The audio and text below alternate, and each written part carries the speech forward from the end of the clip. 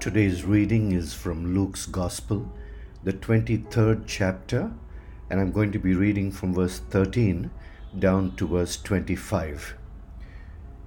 Luke 23:13 to 25. Now Pilate summoned to himself the chief priests, the rulers, and the people, and he said to them, "You brought this man to me on the ground that he is inciting the people to revolt.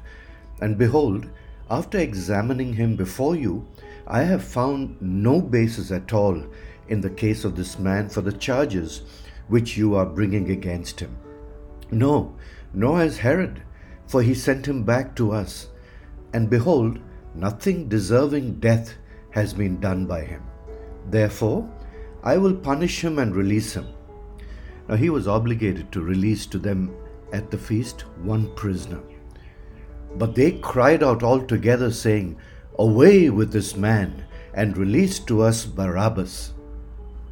Now Barabbas was the one who had been thrown into prison for a revolt that took place in the city and for murder.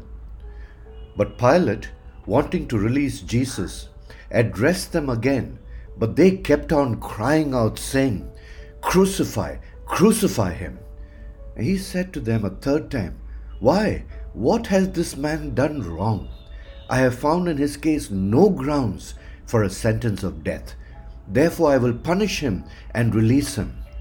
But they were insistent with loud voices, demanding that he be crucified, and their voices began to prevail.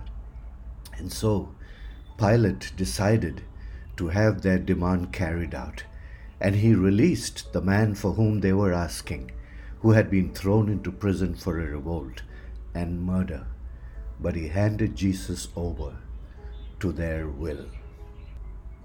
Lord Jesus, we too have so often in our lives released into our hearts and into our thoughts and into our actions the things that are not of you.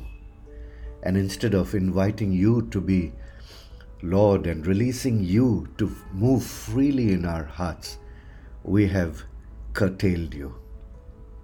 And we ask, Lord, that even as we think about this passage of Barabbas and you and Pilate and, Lord, all that you went through, we will be inspired and spurred, Lord, to let you be Lord in the many situations that we face, and that we would release you into our lives and in those situations, so that your will would triumph in our hearts. We bless you, Lord Jesus, and we love you for what you have done. In your name, Lord Jesus, we pray.